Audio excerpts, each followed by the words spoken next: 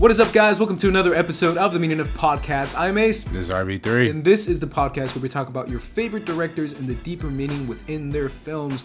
And this episode, we're talking about producer, writer, Mr. Star Wars and Star Trek franchise man himself, J.J. Abrams. JJ. And his films, which he has a few, and they're pretty much all franchise films. Yeah. Franchise continuing films, franchise rebooting films, restarting films. It's a very, very interesting topic that we're about to tackle into. And I'm genuinely curious as to what RB3 thinks about Mr. Abrams himself.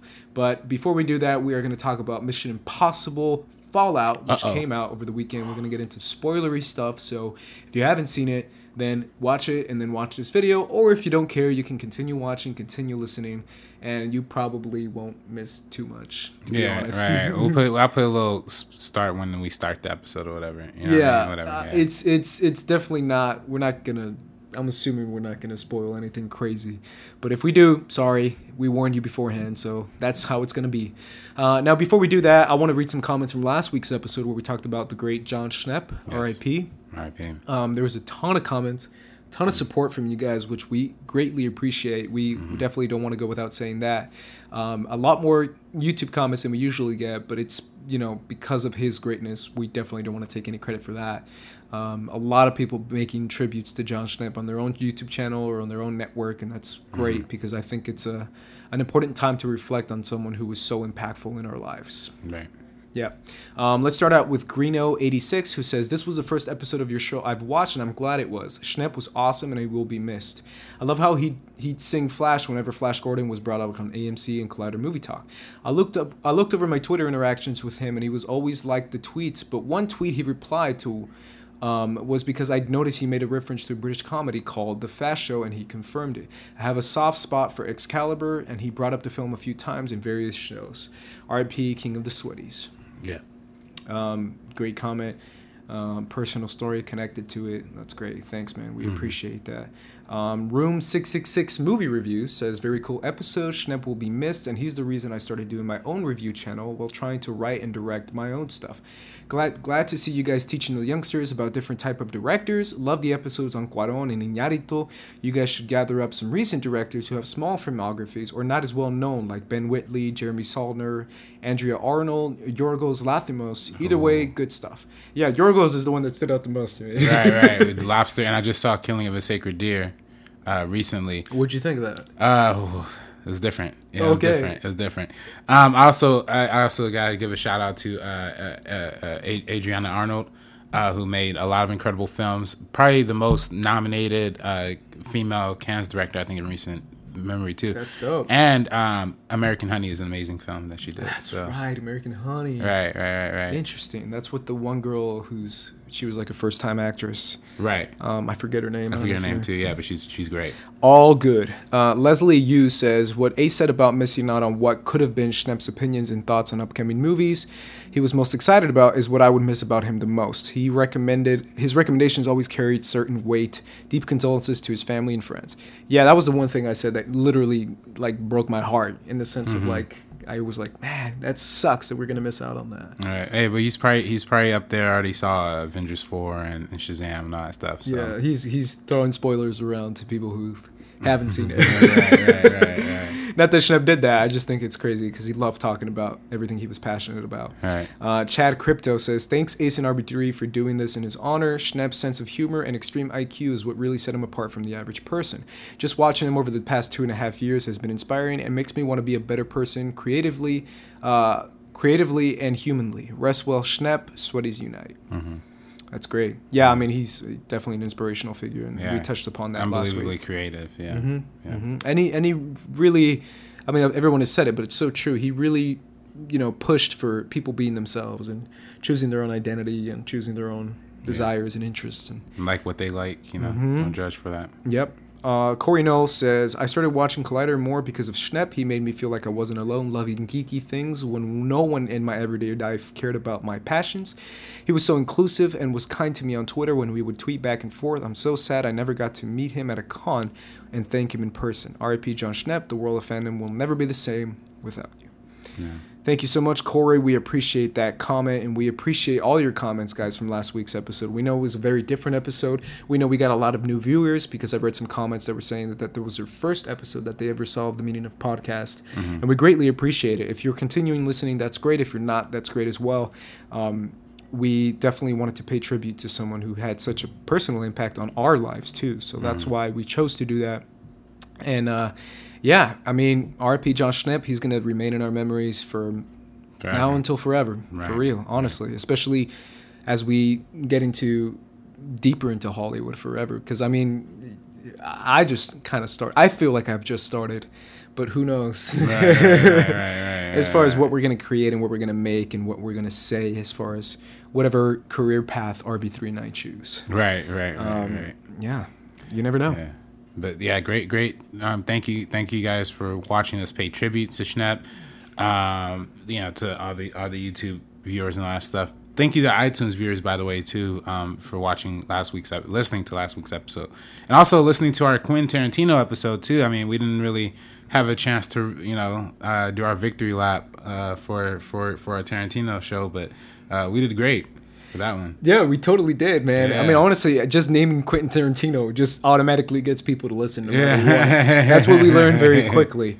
One of the comments from that Tarantino episode was like, "Why haven't you done this sooner? Like, finally." And I was like, "Yeah, that's a good point. We totally should have done that sooner." Hey, it was a great show. Let's get into Mission Impossible Fallout, which is a movie that came out over the weekend that a lot of people had opinions on, and it turns out a lot of positive opinions on. Oh, yeah. I was telling RB3 beforehand that it's crazy how this movie got so much hype as far as being like a really good film, and then coming out of the theater, people on Twitter, I was reading some tweets, and they were like, this was like, you were one of them. Oh, yeah. But I saw some other people on Twitter saying the same thing. They were like, this movie is just like next level. Go see this movie now. And I'm like, yo, that's some passion for this movie. I went and saw it with my brother who's in town. And he just like, he looked at me and he's like, yo, I haven't seen a movie that exciting since Infinity War, which was like a few months back. But either way, that's high praise in my opinion. I know that's not maybe high praise in your opinion. But as far as like action and stuff, I think it's, comparable. Not comparable, but as far as like exciting, having a very exciting movie watching experience, I think Fallout is a very exciting watching experience. But either way, he loved the movie and he was just fascinated with it, and he loved every story beat and everything they chose to do. I thought it was slightly long. Yeah, it was long. It was like 2.5 hours, which is, again, it's the same thing as Infinity War, which was 2.5 hours. But yeah, I enjoyed this film, and I'm very curious to hear your thoughts, RB3, because I know you had a very high praise of this movie. I think this movie is absolutely incredible, Ace. I think this is one of the movies that will define the action genre, from going forward in terms of the stunts. And listen, I love the Mission Impossible movies. I made that very clear on previous episodes when we talked about Brad Bird from Mission Impossible 5. Mission Impossible 4, I'm sorry. Yeah. I think they're all great, and I think what I loved about 3, and we're going to talk about 3 today, is the uppage of the action. I feel like that's when it started. It's when it kind of started. Yeah. When the franchise took a different direction, and then 4 I loved because it had the one big stunt, and 5 I loved because it didn't have one necessarily big stunt. It did have the plane thing, but it had multiple stunts like later on in the movie that I really appreciated.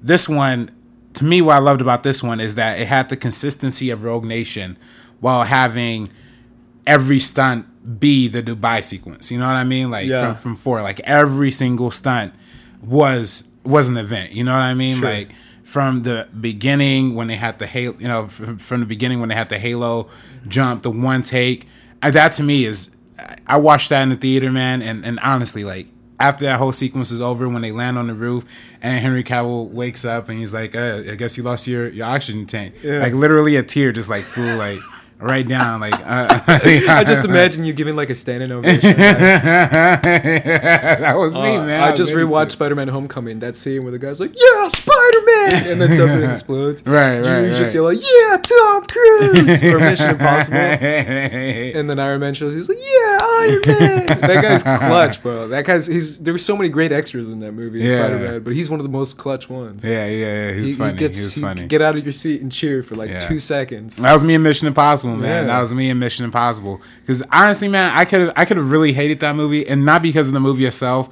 because I had an awful experience like going into it. For one, I was on the Wanker Show. I'm on the Wanker Show this week, and you're gonna hear me talk about Mission like Impossible. Yeah. And I kind of your movie going experience. Yeah, there's this old woman who was there who like when I was trying to buy my ticket. And she like as soon as I'm like getting my ticket, it's like 10:35. Movie starts at 10:30. You know what I mean? I'm at the Landmark, and then she literally comes up to me. She's all like, the Egyptian gods and the mythological this and that. You could clearly smell the liquor on her breath. Was you know what I mean? This like, a random woman or just a random woman I've never met before in my entire life? Talking to you? Just literally, and I had no idea because I'm looking at the screen trying to get my ticket at the kiosk, and like I turned around and she just like is in my face. I'm like, all right, like. Which wasn't that bad because it was honestly entertaining hearing what she was talking about. But she was just like, after all these years. And she was really mad that, like, people were seeing Mission Impossible. Like, she was like, I used to be rich 3 or 4 years ago. I used to be on top of the world. Now all I see is Tom Cruise on top of the world. Well, all I see is, she's going on and on. And, like, honestly, I was listening, but also I'm like, all right, the movie's about to start. So let me get going. So, like, I leave, right? I go to the theater. Because when we go to the movies, we like to get the seats, like, in the front aisle. So, you can just dip in and out. So That's exactly what I do. Yeah. Right. So, like, I got the seat there, but then like I'm looking and like the whole row's like filled up. I'm like, yo, what the fuck's going on? So like I walk into the movie and I'm seeing the whole opening sequence when they're like the whole shootout thing happening, but I don't have a seat. You know what I mean? Yeah. So I like walk out of the theater. I get like one of the like lonely like theater workers. Employees, I'm like, yeah. I'm like, hey man. So, because I had the row G, so I was like, is G's the rower in the front, right? He's like, yeah. He's like, yeah, I think somebody's in my seat. And he's like, oh, okay, well, I'll go check it out. It's a real scrawny, like, little white dude. You know what I mean? So, like, we go to where my seat's supposed to be. Mind you, the movie's playing in the background. That's the worst. That's the worst. Because if it was, like, right before, you'd be like, all right, this is messed up, but at least I can watch the movie. Right. But while the movie's playing, it's like, oh. Yeah, right. And then I get the dude. We go to where I'm supposed to be sitting, and then there's this like different older lady. She's just sitting there in the front, and she's like really upset because I guess like she had a seat that was also already sat in, so that's why she was in my seat. So she was like, I can't believe this. I'm just trying to watch the movie, But she's like silent, like whispering, you know what I mean? But like yelling at this dude, and this dude just had like the fear of God struck in him. He's like, oh. I don't know, ma'am. Ladies screaming at you are the worst. Like, I'd rather have a big dude. I'm like, all right. Yeah, right. At least we can fight. You know what I mean? Like, but when there's ladies, you're like, oh, this is so uncomfortable. Yeah, and then like literally like there's only like one other seat like right exactly in the middle of the theater. And I was like, I didn't want to walk up, because I have to get through the middle. Sure. Those seats are kind of small. So, and the movie's playing. You know what I mean? So I don't want to go in between people. This older woman is just yelling at the guy. Poor guy is like sweating fucking balls. You know what I mean? Like, and then like he's like, hey, I'm sorry, sir. Maybe you could sit in that seat over there. And like, I'm getting ready to like tear into this guy, man. I'm getting the hands cooking, like grilling him. You know what I mean? Yeah. But I just look over at his face, man. He's like, like he was so scared, dude. I was like, all right, you know what, man? Don't worry about it. And he's like, I'm sorry. And he's like literally like just stood there for like 10 seconds and just like walked away. I was like, dang, man, it's all cold. All because of Movie Pass. This is a Movie Pass thing. That's the whole thing in LA where you can see any Movie Pass. The only places they're showing it is the place that the e-ticketing. So the Landmark was like one of those places. But then like I guess like low key the seat that she had mentioned she was in before was also a seat that was on the Movie Pass. Sure. Then before that I saw when I was checking in all that kind of stuff. So hoping they stay around, man. Now see if Movie Pass will survive. Yeah, survive. Yeah, but they didn't run Mission Impossible for me. I should have been mad. I missed most of the entire first sequence. I did see the whole thing when he's in the hospital bed and he's with Wolf Blitzer. Yeah, that was pretty funny. The world has come to a cosmic, and then the hospital walls fall. I'm like, yes, that's nice. This is what I'm talking about. But yeah, no, it was just it was a great movie. It's a pretty funny opening sequence to consider. It's so long. It's such a long opening It's a long sequence. By the time you see the logo come up, you're like, damn, that was like that was the 15 first minutes. Act. Yeah, that was the first act. Yeah, it usually takes like 3 minutes or something to have that logo pop up. Right. But that was like a long. I was like, damn, this movie is really being like, yo, this is gonna be long. Yeah. Meanwhile, I'm in negotiations for the seat that I paid for. That's awful. It happened to me for Hacksaw Ridge when I went to see Hacksaw Ridge. Oh man. I was sitting in my seat, and it was an individual seat, and the movie starts playing, and a couple comes up to me and it's like, oh, you're in my seat. And I'm like, actually, I'm not. This is my seat. Right. And he's like, actually, you are. Look at my seat too. And we have the exact same ticket number with seats. And I'm like, this is weird. And he's like, yeah, man, I don't know what we can do. And he has his wife with him. And I was like, I'm here by myself. I don't care. I'll move to an open seat. Right. I just moved to like an open seat because I wasn't in the mood for fighting for one seat when a guy has his wife right there. Yeah. And if I had my wife right there, I would have been like, bro, get back. Yeah. But I don't. So that was the only experience I had with that. And I thought it was kind of funny that it was like, it's the same one. It's like that Spider-Man meme when they both pointing at each other. But either way, man, you really enjoyed this movie. I loved it. Tell me about the characters as far as the character. Man, fuck all that, man. Listen, it doesn't matter. Like this movie you is don't not, think it matters? Like it matters, with but Ethan like Hunt and with he's cool. For me, like to me, like it might not be the most clever written movie. Or like the most. It literally was all about the action for you. Yeah, it was all action, man, all action. A true American audience member. Dude, no, well, I mean, hey, that's what it is. Because I mean, I'm for it, and for me, I thought this movie did the best visual storytelling out of all of them, particularly in those moments where they were like flashback or flash forward to what Tom Cruise or to what Ethan Hunt thinks is going to happen, and certain events like where he flash forwards to the whole thing where the whole shootout sequence, you know what I mean? Okay, yeah. And it's like his imagination of it, but it's like really dark and visceral. It's like all silent. Yeah. They do that technique a couple times in the movie, which I really enjoy. So yeah, those are character moments that stood out to me. But of course, it's silly, it's wacky, like Mask. Yeah, it's supposed to be like that. You know what I mean? But for the double crosses, I brought, the whole point is just to buy him, you know what I mean? And I bought him, like when towards the end there's a mask removal that happens that of course you can kind of see coming, but at the same time it's still like, yeah, all right, I'm feeling it. You know? I like that. Yeah, we can say it. I mean, we said spoilers. No spoiler. So all right, yeah. When Simon Pegg revealed that he was actually the South African homie, I forget his name. Right. Lago or whatever. Simon Lago. Yeah. That was cool. I like that too because I even said, oh shit, like I saw it coming, but not that much. Mm-hmm. So I was like, oh shit, that's clever because I saw the Henry Cavill mustache man twist. Right. I saw that twist, that mustache twist. Right. Like as soon as he was like on, I'm like, this guy's gonna be the bad guy. Mm-hmm. And as soon as he was telling what's her name, the CIA director, who was Angela Bassett. As soon as he told Angela Bassett, he's like, Ethan Hunt's probably the bad guy, and I was like, you're the bad guy. Right. You're clearly the bad guy if you're saying this, because it's not gonna be Tom Cruise. He's not gonna put himself as a bad guy. Mm-hmm. But the biggest question for me, and this I've told this story so many times to people who don't really know that much about it, was the mustache, bro. Yeah, the mustache that helped bring down the most totally powerful superhero franchise ever, which is Justice League and Superman. The mustache that destroyed Superman. Listen, and you know what? Here's what I'll say. Totally worth it. I was going to say. The decision was the right decision. The whole point of me watching this movie was to see if it was worth it. Yeah. Was it worth like that? The pettiness that Abrams had to be like, nah, bro. You ain't, come on, please, man. Nah, he ain't shaving no mustache, bro, and just hang up on Zack Snyder or Joss Whedon, whichever one it was.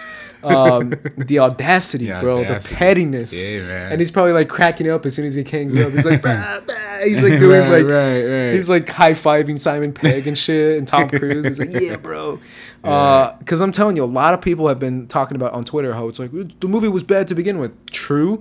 but it added an extra few cherries on top with that horrible mustache movie. Yeah, it made it even worse. Like the opening of Justice League, as soon as it opens, you're like, oh. I mean, the fact that they opened with that was you're like why does it look so weird? And you know what? To be fair, when you watch it on TV, it doesn't look as bad. Like when you watch it on TV, it's like it's not as noticeable. And when I show it, and I've said this from the very beginning, if people don't know about the mustache, they won't notice it. You know. But like true-ish. I've talked to some people who didn't really know about it. Right. They noticed it. Well, every time I try and show people the clip, they're not convinced. You know what I mean? Like, but it was seeing it on the big screen. That was the problem. You know I was gonna say, that too, but also like I turned to my brother, and I mean that's the big question. I even joked about it on Twitter. It was like, was it worth it? And he's like, oh, totally. So the mustache was so worth it. And I'm like, I want to hear why. And he was like, oh, because you associate Henry Cavill so much now, even though he's not really a famous actor with Superman, that at this point, to really make him stand out, to be different from his usual characterization, the mustache adds so much. And I was like, that's an interesting response. Right. And it does make him the mustache twirling villain. It really does. It literally does. Yeah. I thought it was great, and I thought it was worth it too. I even said on Twitter, I put an image of my mom asking me, was it worth it? And my answer was just a picture of Henry Cavill in Justice League where he's going like this. And I was like, what do you think, girl? What you think? That's like my response to my mom asking me if it was worth it. I'm like, of course it was worth it. Look at this. Look at this face. It's totally worth it. But yeah, I like Henry Cavill in general. I think he's a lot of fun, even though a lot of people have criticized his acting. But I think he's good. I just feel like they would give him more of a shot in the DC movies, because my mom and I both agree that in Man of Steel, it's called Man of Steel, and he's like burly saying shit in the movie. He's just giving grim looks. He's just grimly looking somewhere, or like loathing from afar, or sitting on a boat, and he's just looking so deadpan. Yeah. And I'm like, man, this Superman's kind of. but then like it made it even worse, because I feel like Man of Steel is his best. You know what I mean? And then we go like Batman versus Superman. That's when it got really. The movie's called Batman versus Superman, and y'all shading Superman so hard. I'm like, really? He's in it for like 20 minutes. Yeah. He says like 10 lines in Batman versus Superman. Yeah. The Clark Kent stuff, Clark Kent stuff was great in Batman vs Superman. Sure. But when he was actually Superman, that was unbelievable. Yeah, that can be a whole different conversation. But I'm cool with Henry, and I'm went out to support the mustache. Go support the mustache. Go support Henry Cavill too, man, because he deserves another shot. Yeah, Superman. I 100% agree. I've been preaching that from everywhere. I like him as Superman. I really do. I just feel like different script, different type of role, it would be awesome. But either way, I really enjoyed Fallout. I thought it was really good. I thought it had great action sequences. I don't feel like necessarily it's the best of the action sequences. I still feel like, I told my brother, I'm like, as tense as I was during this, that Ghost Protocol one. Maybe it's the heights thing for me. I think I have a heights thing. That it just really took me out of my seat. Falling from 35,000 feet out of a plane? That's great, but I was just that building, bro, slipping from a building as you're climbing something in Dubai. I was like, yo, I can't feel my stomach. But it was great, and I love the twist. I thought Simon Pegg was great. I thought Rebecca Ferguson was fine. Rebecca Ferguson was amazing. Shout out to Vanessa Kirby, Princess Margaret from The Crown. My brother and I were like, yo, we're just going nuts for The Crown. Yo, The Crown is the shit. Like we're literally turning to each other. Is that the White Widow? No, it's okay. Where we're literally turning to each other, like, yo, The Crown, and we're like giving each other like high fives. My brother and I, because we're hype. We're like the biggest The Crown fans in my family, and we like hype it up. We like always gassing it up everywhere we go. So shout out to her. Shout out to Tom Cruise for doing another crazy. My brother asked me too. He's like, does he really do all his stunts? And I'm like, Tom Cruise is crazy.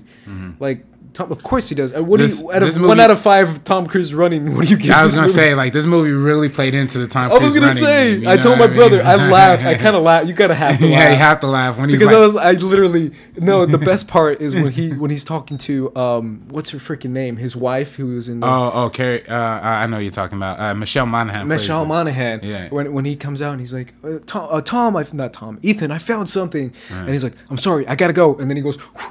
Right, and this prince, and they left it in the frame where he literally runs out of frame. I was like, that is like clearly telling us to laugh at this, right? Because it's so ridiculous how he immediately starts out, I gotta go, and he doesn't like lead into his run. He just goes And I was like, yo, that's funny.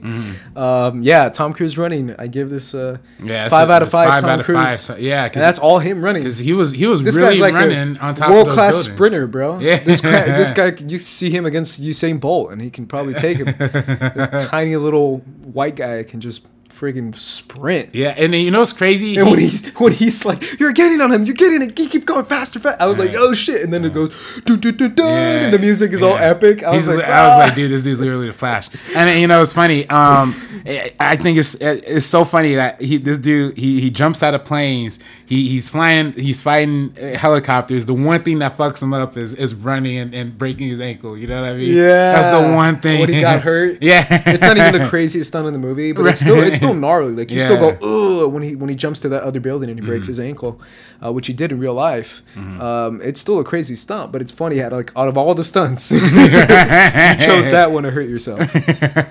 Yeah, it's definitely a fun movie. I say go out and see it. Go out, and it's a 2.5 hour ride. The motorcycle stuff to me was like pretty gnarly too. That was next level. That was gnarly. Like I was like, shit. The only thing for me was with the motorcycle stuff was that, like, when he went into the whole thing with cars, his CGI cars. Yeah, you could tell. I could tell too. Yeah, but I mean, that's not a complaint. But on a filmmaking level, I'm very curious to see, because they clearly shot real cars going. Because there was some scenes where I'm like, that's CG, and there was other scenes where I'm like, that's not CG. And I was like, it was going back and forth. It was using both, which I've always said is the best way to do it. But either way, you could tell, which is kind of disappointing. Yeah, get Christopher McQuarrie to direct every Mission Impossible movie from this point forward. Apparently, that's what the plan is, especially after this movie made like $62 million opening weekend. Isn't that the biggest for? It is the biggest for Mission Impossible. Yeah. So props to Mission Impossible Fallout for making us appreciate a man's mustache even more. Yeah, and Tom Cruise's Scientology. And so,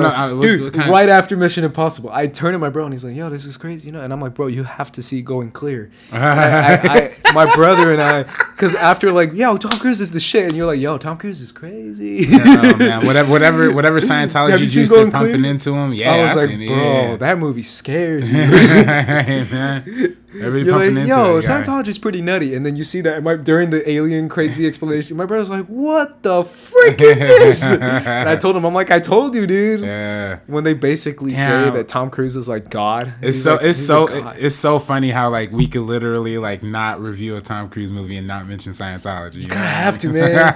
Scientology's weird. Sorry, guys, if you're a Scientologist. We're not making fun of it. We shouldn't, I guess, it's kind of fucked up. Like, is. We're not supposed to make fun of religions. But it's, even if you see the movie, it's barely a religion. Even that's like a whole thing. That's like, is it a religion now? Is it? Yeah. But either way, tax write-offs. go see Going Clear. Yeah. And go see Mission Impossible Fallout. Yeah, go see Mission Impossible Fallout. Yes. Support the Tom Cruise. I gotta see that mug in 3D because the homie saw it in 3D and he saw the Halo sequence. That mug in 3D. Can you imagine that?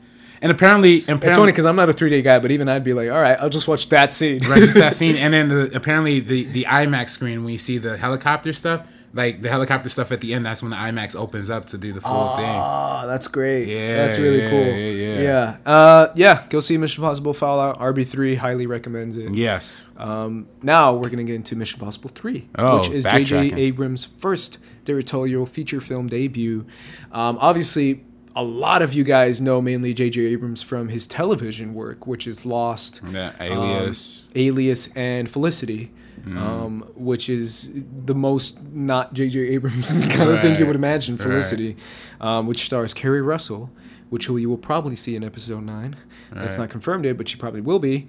And he likes, the first thing you notice right off the bat from J.J. Abrams is he likes working with the same people. Yeah. No, freaking, I was like the biggest fan of Heroes, specifically the actor who plays Matt Parkman on Heroes. He's in Star Wars and Star Trek, playing like the same role.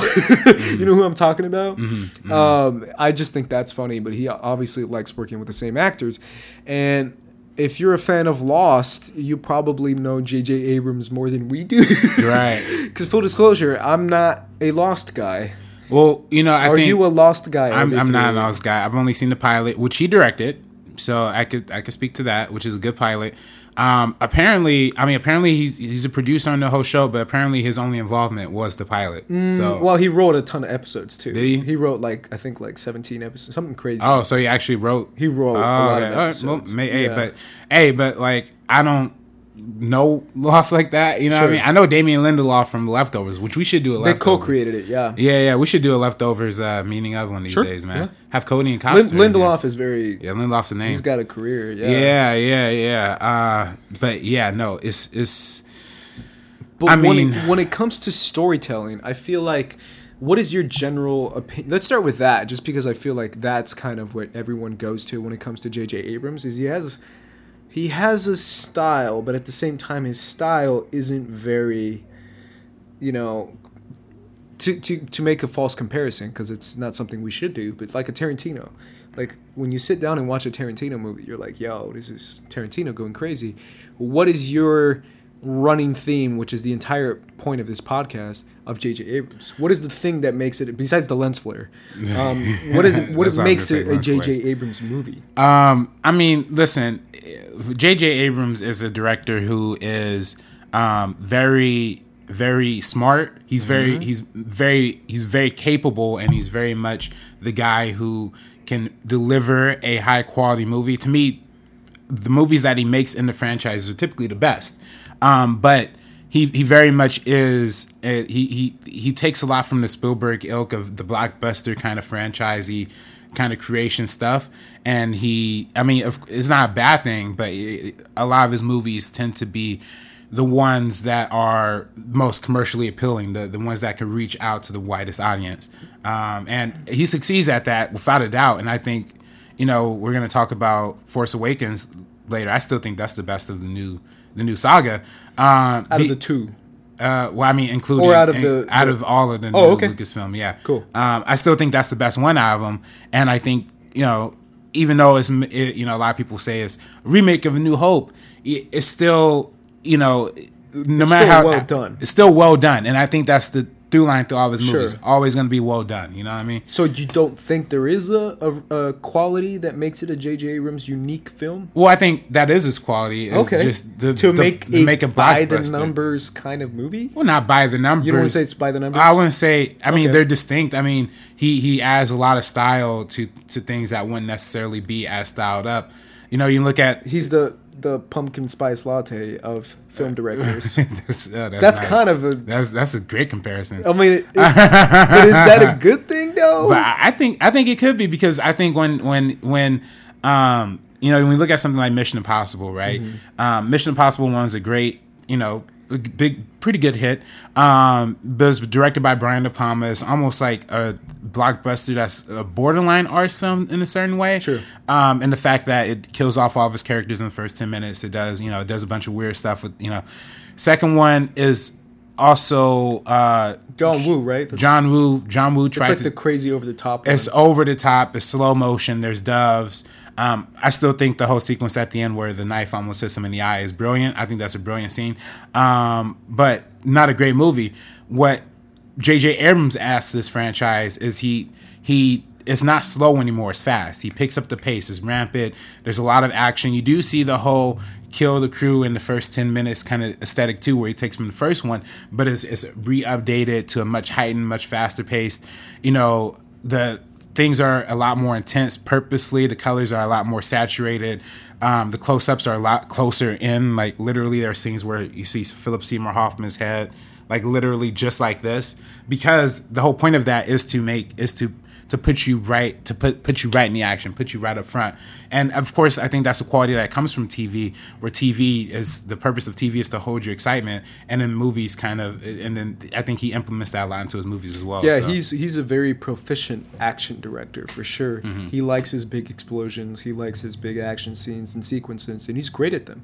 To be completely honest, even if it's a CG action sequence like it might be in Star Trek, it's still like a really well-directed action sequence, which is a quality that a lot of people don't really talk about. Mm-hmm. It's action scene directing, which in my opinion is very, very distinctful as someone who's a fan of martial arts films. Mm-hmm. But yeah, it's a difficult thing to put a defining quality on J.J. Abrams besides the lens flares. Because I do feel like he is very much inspired by movies like A New Hope. Like I feel like A New Hope is what he does a lot in his films, which is good. It's great. Because if you think about it, we haven't gotten there yet. Like his fingerprint on each franchise is almost like a throwback kind of thing, and almost like a throwback kind of mention to the original or the OG. Well, I think that's what he loves the Spielberg era. I mean, when we talk about Super 8 is directly a Spielberg, movie. right. Basically, yeah. And he encompasses that a lot in like the modern age, but almost like a postmodern aesthetic to it, where Spielberg's movies were wild blockbusters and still commercially appealing. They had this like not slowness, but they had a building rhythm to them, where I feel like JJ's movie just kind of snap and then like you're in it, you know what I mean? And even outside of movies that he directed, the movies that he produced, like Cloverfield, you're right into it the second the movie starts, other films that he's produced. I'm trying to think what else. He's produced a lot of different. He's produced movies, a lot right? of films. Yeah, I mean, like I was talking to my mom about him because she was asking who we're gonna do as far as a director for the episode. I told my mom he's almost a more well-known producer than he is a director. Right. I mean, we talk about TV, of course, too. I mean, TV is... Like, if you go to his producing credits, he has 60 on IMDb so far, and it's gnarly. Like, it's a lot. Well, he's involved in a lot of TV shows, too, I think. Is. And beyond, creation or just ideas, I don't know exactly to what extent his involvement in all of them are. True. But all that to be said, JJ, if you're watching this, I know Bad Robot got an internship program, all right? Hire your boy. I'm wearing a Star Wars shirt. Star Wars, I'm a big Star Wars fan. I know you are, JJ. If you're watching this podcast, hire your boy. The application's in the mail. Watch this work. JJ. Out of all the shout-outs you've given, this is the one that Bad works. Robot Productions. Or what's it called? Bad Robot? I think it's just called Bad Robot. Bad Robot. Hey, man. I love that logo. I love your logo. I love your dope. movies. I love your movies, man. Yeah. Hey. I mean, he also has a close relation with Skydance. So, Skydance. Skydance. Yo, Paramount Pictures. Paramount. You're right. He has a connection with Paramount. But yeah, but joking aside, But I do feel, I'm going to kind of not challenge your statement on there, but I almost do feel like he does have a fingerprint on everything he produces, even if it's a little one. I almost... Just because I feel like, because I've been reading up on JJ and have been seeing his TED Talk and stuff, and I feel like the mystery box, the mystery box one. But I feel like he's the kind of guy to be like, to really put his foot down and be like, no, I'm telling you guys, this is good storytelling. Like, this is good. Like, this will get people into it. When it comes to his producing credits, versus someone like a Spielberg, who I feel like he's kind of like, thumbs up, and that's kind of his producing. He's done. Just because I do feel like he has a bigger say as far as... I might be wrong, I don't know, obviously, but it's one of those things where I do feel like his producing is much more qualitative, and you can actually measure it a little bit more than even his directing. That's just a personal opinion of mine, but that's something that I personally feel. Even Mission Impossible Fallout, I turned to my brother and I'm like, produced by J.J. Abrams and Simon Pegg. Like, the fact that he's one of the lead producers in the film, obviously Tom Cruise is as well, and he has a lot to say, but I feel like J.J. Abrams still is very much like involved. Right. That's just my opinion. As someone who, especially when it comes to the Star Trek films, right? Someone who puts his buddy Simon Pegg. He's one of the reasons Simon Pegg wrote Star Trek Beyond. Like, all that kind of connection makes you feel like he very much is the kind of guy to be like, Simon's going to write it. This is going to happen because I'm J.J. Abrams. Like, he's the kind of guy who would actually have input that makes it into the film. Right. But I also feel like he's also great at collaborating too, right? True. Because that's very true. When you look at something like Mission Impossible 3, it feels like a great Mission Impossible movie because you're bringing the whole crew back, right? You're bringing back the OG. Who plays Luther? What's the homie's name? Ving Rhames. Yes, that's right. Who was awesome in Fallout too, but he comes back for this movie. And it feels like the regathering of, and JJ also introduced the new characters, right? Is this the one that Simon Pegg was introduced, or is that the fourth one? That's a great question. It might be this one. I think it's this one. Right. But either way, that's when and you get to meet the wife and all that stuff, and it has all, and Kerry Russell at the beginning, of course, of this movie, as she is. As we mentioned before in Alias, but she's the beginning of this movie. Felicity. Felicity. Oh, okay, Felicity. Yeah, my bad. Yeah, Alias is Jennifer Alias Garner. is Jennifer Garner. That's right. And Bradley Cooper. That's right. Yeah. Yeah. It's fascinating that he brings in that aspect of it, but still makes it feel like the newer wave, a newer, updated action heightened movie. Yeah, people love Mission Impossible 3. It's pretty much everyone's favorite Mission Impossible movie when it comes to rankings. And obviously, we've seen a lot of rankings. I say Fallout now. Over the past week, like a lot of people have ranked these movies. And it's one of those things where it's funny enough, the reason why he wanted to do Mission Impossible, one of the reasons why is because he's actually a fan of the OG one. Not the show. And he actually based part of Alias on it too. Mm-hmm. He said it was kind of inspired by a Mission Impossible type movie or the series, because he felt like that's what most connected with the material that he was writing with. Mission Impossible 3 gave us Philip Seymour Hoffman's villain too. Yeah, right. To be fair, it's because it's Philip Seymour Hoffman. You can never go wrong. I was gonna say the guy is crazy, man. Yeah, right. He's such a good actor. It's gnarly. Just watching something like The Master or Hunger Games: Catching Fire. Always gonna give that a shout out. Like my brother and I are the same way too, because he's in town, and like I said before. But when homeboy who plays Seneca Crane from Hunger Games came out in West. Yes. When he came out, my brother and I'm like, yo, Hunger Games. Like we keep turning to each other and giving shout outs to different stuff that we like, specifically The Crown and Hunger Games. Hey man. But yeah, I mean, even stuff like that is where people always cater towards Mission Impossible 3 because of Philip Seymour Hoffman's performance in that movie. And that speech he gives to Ethan in the movie. It's Tom Cruise, all right? It's Tom Cruise. He's playing Tom Cruise. That's why Ethan Hunt's crazy. But you know what I'm talking about? Where he's like, I'm gonna hurt you, and I'm gonna hurt her real bad. Like that line is like a really funny line because it's almost it's a threat, but you feel the threat almost more realistically than if you feel like a different type of villain. He plays a very specific villain in that movie. I don't know if that stands out to you the most in Mission Impossible 3 as well. Right. No, exactly. It's the threat, it's the menacing kind of quality. Like I said, the intensity and the style really helps with that too, because it feels really fast paced, and it really like I said, like the usage of close up in this movie, it's probably the most intense. Like, and you know, I always think it's funny too when you look at JJ's work. He kind of takes the things that he loves but modernizes it in the fashion of what's popular, you know, at least to him or at least to the general public, right? When we talk about Star Trek, he kind of made a Star Wars movie with Star Trek. We talk about this movie, it's a Mission Impossible movie, but with the Bourne Ultimatum kind of style, right? The handheld camera, the hyper cutting, the super fast cutting, the big like, in the big not international, but the big running sequences. I mean, because this was the first one that the running became the whole thing. And we watch those Bourne movies. Bourne is big on running. Is big on the handy cam, the shaky cam. Is big on the hyper cuts, the super fast cuts. And I think he took a lot of that style and applied super hyper kinetic action sequences. Exactly. He took a lot of that Bourne style, applied it to Mission Impossible, and kind of reinvigorated a little life into it. So yeah, absolutely. Yeah, it's one of the. I mean, think about it. Every franchise movie he's made either reinvigorated the franchise or restarted the franchise. Right. It's pretty gnarly what he's done when it comes to these types of movies. Action sequences, action-type movies that are, like you said, much more commercial than your average film or your average auteur.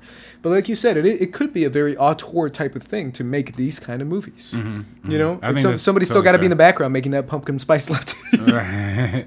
You got to have a top quality barista, man. I think pumpkin spice lattes. I don't drink coffee, but they smell delicious. So. Oh, I was gonna say, come on, man. I drink coffee. You drink coffee? I do. Yeah. Are they good? They get coffee. It's good. It's really good. Yeah. I just think it's funny how that's the definition of basic nowadays. I've joked about it before. I don't know if I've done it on this podcast, but I've joked about it with my friends. I have a basic radar.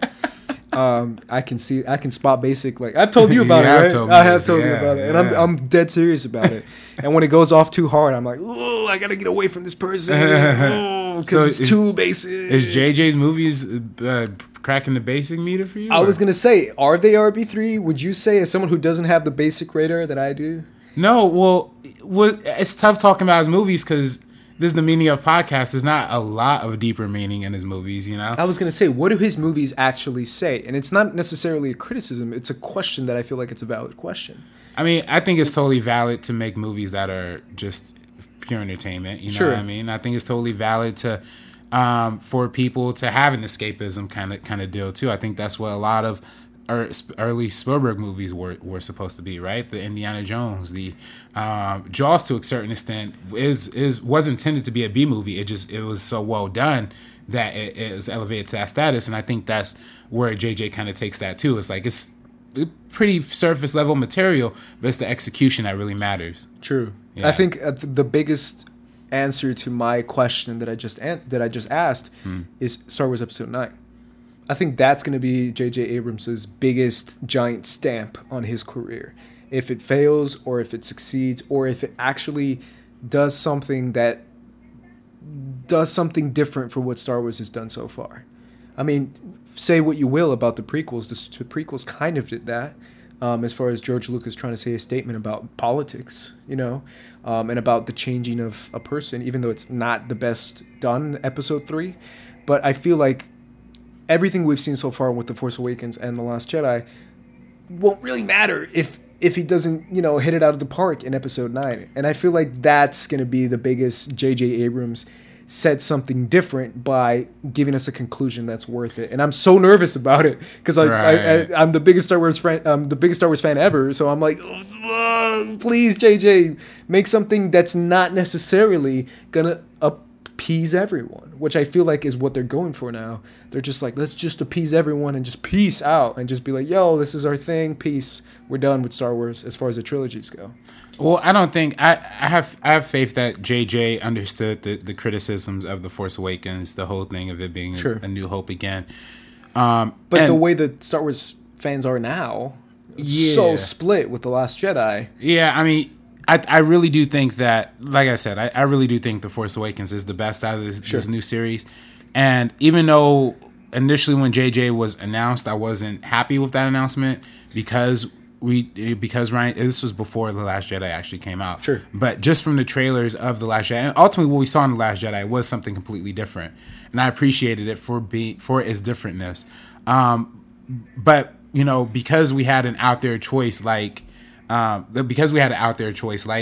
Johnson, I thought they should have went with a even further out there choice. But I think at this point, the way people were so divided over Last Jedi, it might be good to have something that rallies them back together. Now, I'm not saying that he should make Return of the Jedi. You know what I mean? Like, he shouldn't do that. I think he could. Because really, when you watch The Last Jedi, and I said this before when we talked about the Star Wars episode, it's the same thing as Empire Strikes Back, you know, essentially. He could have a similar kind of story, but I just, you know, to Return to the Jedi, I'm just hoping that it could be something that's different enough that will just satisfy our hunger for something a little bit more. So yeah, I mean, it's definitely going to be a question that we'll see if it gets answered and how it gets answered in Episode 9, because I feel like, to be honest, man, that kind of pressure, even more than The Force Awakens, I feel like Episode 9 is going to be 10 times more pressure. I don't know about you, but that's just how I feel. Specifically when it comes to the Star Wars fans and the way they are now, I feel like the way they were when The Force Awakens was coming out was definitely not how it was now. Right. I mean, but you got to also think, I mean, you know, we're going to talk about Star Trek and Star Trek Into Darkness, but Star Trek Into Darkness was also a movie that broke up an entire fandom, too. True. So. That's very true. Let's actually get to that. Let's get to 2009 Star Trek. I believe it's 2000. Right, 2009. Which rebooted the Star Trek franchise, and J.J. Abrams was in charge of it, even though he openly admits all the time that he wasn't the biggest Star Trek fan. Right. And if I'm being honest, something that I want to say about this movie right off the bat is that I don't know jack shit about Star Trek, about the TV series, about in the movie. Like, that wasn't my thing. Like, my thing was Star Wars. And back in the day, there was a very big dividing line. I know, I'm assuming a lot of people are a fan of both, but for me, like, my whole household, my family, my lineage is Star Wars for life, you know, kind of mentality. So this was my introduction into Star Trek. Right. And personally, I loved it. To me, it got me involved into Starfleet and Starfleet Academy, the characters of Spock, and like I didn't know anything about this stuff. Like obviously I've seen pictures and images and stuff like that, but I didn't really know about the franchise. And I love this movie. Like legitimately might be my favorite J.J. Abrams movie because I really did connect to the characters. And I felt like, man, this is cool. It's different. It's not necessarily, Star Wars, but it's at the same time, it's similar enough for me to connect to it. To me, what Scott Mann said on Schmoes one time was that this new franchise, the J.J. Abrams franchise, allows people who didn't grow up with the TV series to become now fans of Star Trek. Right. And I think that's a very positive and good thing because it allows me personally to go back and watch some other movies of Star Trek, the OG Star Trek, or some of the TV show, or appreciate it for what it did during that time period. And that's what these movies did for me. This J.J. Abrams Star Trek franchise gave me the opportunity to be like, man, that was really cool. I like Spock a lot. I think he's a cool character. Let me go back in time, or watching the TV show, and transport myself to that era and to see what it did. I think that's great. I don't know if that's the same opinion you have on it, but that's just me. I love Star Trek 2009. Right. No, I mean, I agree. I mean, I actually really loved this movie ever since I first saw it in theaters, and I've always had a great appreciation for the fact that A, I didn't know anything about Star Trek before this either, same as you. But also B, I came out of it feeling like I knew Star Trek. I came out of it feeling like I got a good understanding of who Captain Kirk is, who Spock is, who all these different characters are. You kind of understand very quickly. I mean, they give you a lot of good scenes of people interacting in their normal lives before they join the Starfleet to get a good understanding and grasp as to who they are once they inherit those positions of power. And Scotty is great. Zoe Saldana, Elora is great, and I love Bones. Bones Carl is great. Urban is Bones. Yeah. Like right away, I was like, Bones is cool. That was like my first reaction to it. And Star Trek is always something that represented the 50s show, 50s and 60s show was something that was it 50s? It was the 60s. I think it was 60s or 70s. My bad. Yeah. The whole show was about these upstanding human beings who did nothing wrong, who don't smoke, who don't curse, barely curse. They curse in the show. But like who are these upstanding gentlemen, and this movie kind of deconstructs that in a certain kind of way to cut through the personifications. I mean, Spock is supposed to represent the idealistic intellectual, right? The no emotions, the full spectrum of that side of the brain, where Captain Kirk, they're foils of each other, right? They're supposed to, Kirk is supposed to be the personality, the captain, the leader, the personable guy. This movie kind of breaks those down into the flaws of what those kind of characters would actually represent. How an intellectual who's not supposed to show emotion or not supposed to express the way he feels, how that can bottle that person up into reality, and how it kind of leaves them as being like this assholey kind of dude. Whereas you see somebody like Kirk, who's supposed to be this personable guy, he's a heavy drinker, like William Shatner was on the show, but he's still he's a heavy drinker who has no regard for himself or the people around him. But I guess that's what being that kind of personality will do to you. But then he ultimately ends up growing into the captain that he needs to be. So it's a very great character arc story, and is very similar to the hero journey story that is presented in the original Force Awakens, in the original A New Hope Star Wars kind of lineage. So exactly, it's almost kind of, it's people say the Force Awakens is an imitation of, or a spin-off or a rip-off of A New Hope. Star Trek 2009 is kind of too, right, because it does the same kind of story beats. But my thing too, and the thing you said right there, is what is probably my character defining thing that J.J. Abrams does in every one of his films, is that he is really, really good, and it's a talent to do it, believe me, for character development, for introducing characters that people might not know about, whether it comes to Captain Kirk, Spock. Like, he's really good at taking a character through a journey. Right. Which is very, like you said, it's very Star Wars. It's very OG Star Wars. I think he's great at that, especially with 2009 Star Trek and with The Force Awakens, introducing characters. Yeah. He's really good at introductions. Characters who we're gonna love, and then exactly. And I think even to further enhance that point, that's what we saw in That's what we saw in Mission Impossible 3 too, by the way, is the fact that you love Ethan Hunt because he's being put through literally every single obstacle imaginable, to the point where at the end of that movie he's literally like paralyzed and disabled and you still are trying to fight and root for him, right? Like that, I think that's why and you hear JJ talk about it. For JJ, a lot of times when he talks about it in his TED Talks, he talks about the mystery box, right? What the audience has to learn from a movie and the mystery behind that, like what can be established at the beginning. What's the question that it leads towards the end. But I think he's also always talked about how the characters are the most important thing to him. And you see that in Star Trek, you see that in his other movie Super 8, and in later films. But yeah, that's what makes him kind of the perfect origin director, because A, he's able to create a mystery that's going to carry us to the end, and then B, he creates characters that allows us to engage in that journey as well. So yeah, that was my biggest. Every time people talked about The Force Awakens after it came out, that was my biggest thing from The Force Awakens, was like it made me fall in love with these brand new characters, like right away. That's the biggest compliment I can give The Force Awakens, where it's dicey when it comes to like, oh, will this character's work or not? And the fact that he nailed that, even just that, is good enough for me to say, yeah, I mean, that's hard to do, to make you care about these characters right away. But he does. He makes you care about them right away. And right off the bat, we meet Rey, and I'm like, I'm in love with Rey. Rey's awesome. Like, I'm in it. Let's do it. Let's see what Rey's going to do. Same with Finn. Same with, like, every character for me felt like it was like, oh, this is dope. Like, I'm learning enough, but not too much. And eventually, hopefully, we'll get more from that when it comes to the finale. But yeah, I mean, J.J. Abrams is talented when it comes to that, because I really do feel like that's a talent. But you mentioned before that these J.J. Abrams Star Trek films are incredibly divisive when it comes to the OG fans. I didn't know this until much, much later, until I think Into Darkness era, that apparently people hate these movies. Star Trek fans hate these movies, apparently. Well, I think the first Star Trek did an amazing job, like you said, introducing it to a new audience. And I think that's even though I don't think Star Trek fans expect something a little more intellectual, right? They expect something a little more that has a little more to say on a science fiction level and also on a geopolitical level, because I feel like that's what the original series was targeting after. A buddy of mine who I've been letting stay at my place, my buddy Waldo, he's been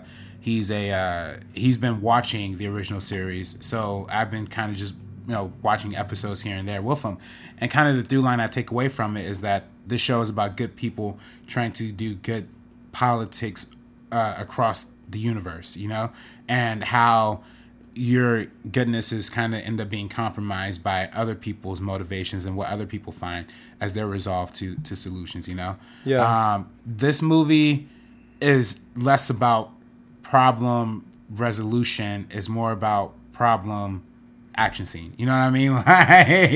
And which I think is good in the fact that it got me interested in Star Trek, and it got me to be like, oh, this is cool. But I think the OG fans kind of scarf it off. But I even think with this one, I think the OG fans are kind of cool with the 2009 one, because at least it brought it back into prominence, right? Like before this movie, I mean, there was the Star Trek Resurrection, or what's it called? Insurrection or whatever. Yeah, Insurrection. One of those that came out in 2002. And there was like a whole hiatus of no Star Trek content. Sure. So this movie did bring it back into the forefront. Not only bring it to the forefront, I mean, I remember when this movie came out, people were considering it for Best Picture, like Best Picture consideration, Ended up winning Best Makeup, was nominated for Best Visual Effects. And I think if that year, that was also the year that Avatar came out and District 9 came out. So it would have been weird nominating 3 Alien movies, I think. But that's a lot of people, it just had that kind of appeal, that mass global appeal. And I think a lot of Star Trek fans, I mean, I'm not speaking for Star Trek fans because I'm not a hardcore Star Trek fan, but I think most part, the first one had a good amount of acclaim. The second one's a different well, before we get into the second one, because I do want to get into that right away, is the idea of rebooting a franchise, which is something that a lot of people in Hollywood hate, because they're like, why are they bringing this back? Because that's a quote you hear a lot. Why are they bringing this back? But I do feel like this is probably the perfect example of why. This is probably the perfect example. 2009 Star Trek is the perfect example of like, oh, that's why. Because, like I said before, it reintroduces quality shit when it comes to the OG stuff to newer, younger audiences. Like 2009 was when I was graduating high school. You know what I'm saying? Like, that's a perfect time for me to be like getting into this kind of stuff. Going into college. Getting into Star Trek. Like, that to me is like, this is cool. Now I'm into it. Now I want to research more stuff. And it's very difficult to reboot a franchise because obviously we see now that people struggle quite a bit. And I think this did it in a way that, like you said, made it more appealing for people. And I think that's a very difficult thing to do. And we'll get into Force Awakens later on. But when it came to Into Darkness, the follow-up, that's what it's called, right? Right. Star Trek Into Darkness. People did not like this movie. Yeah. And the whole movie is essentially a tribute to Wrath of Khan. It's basically a giant tribute to that movie. It's not a tribute, it's a remake. I was going to say, it's almost a remake, right? Because that's what, for anyone who didn't see Ghost in the Shell, that's what Ghost in the Shell was, and it turned out not good. Because the movie itself even has like iconic scenes of Ghost in the Shell, and people didn't care.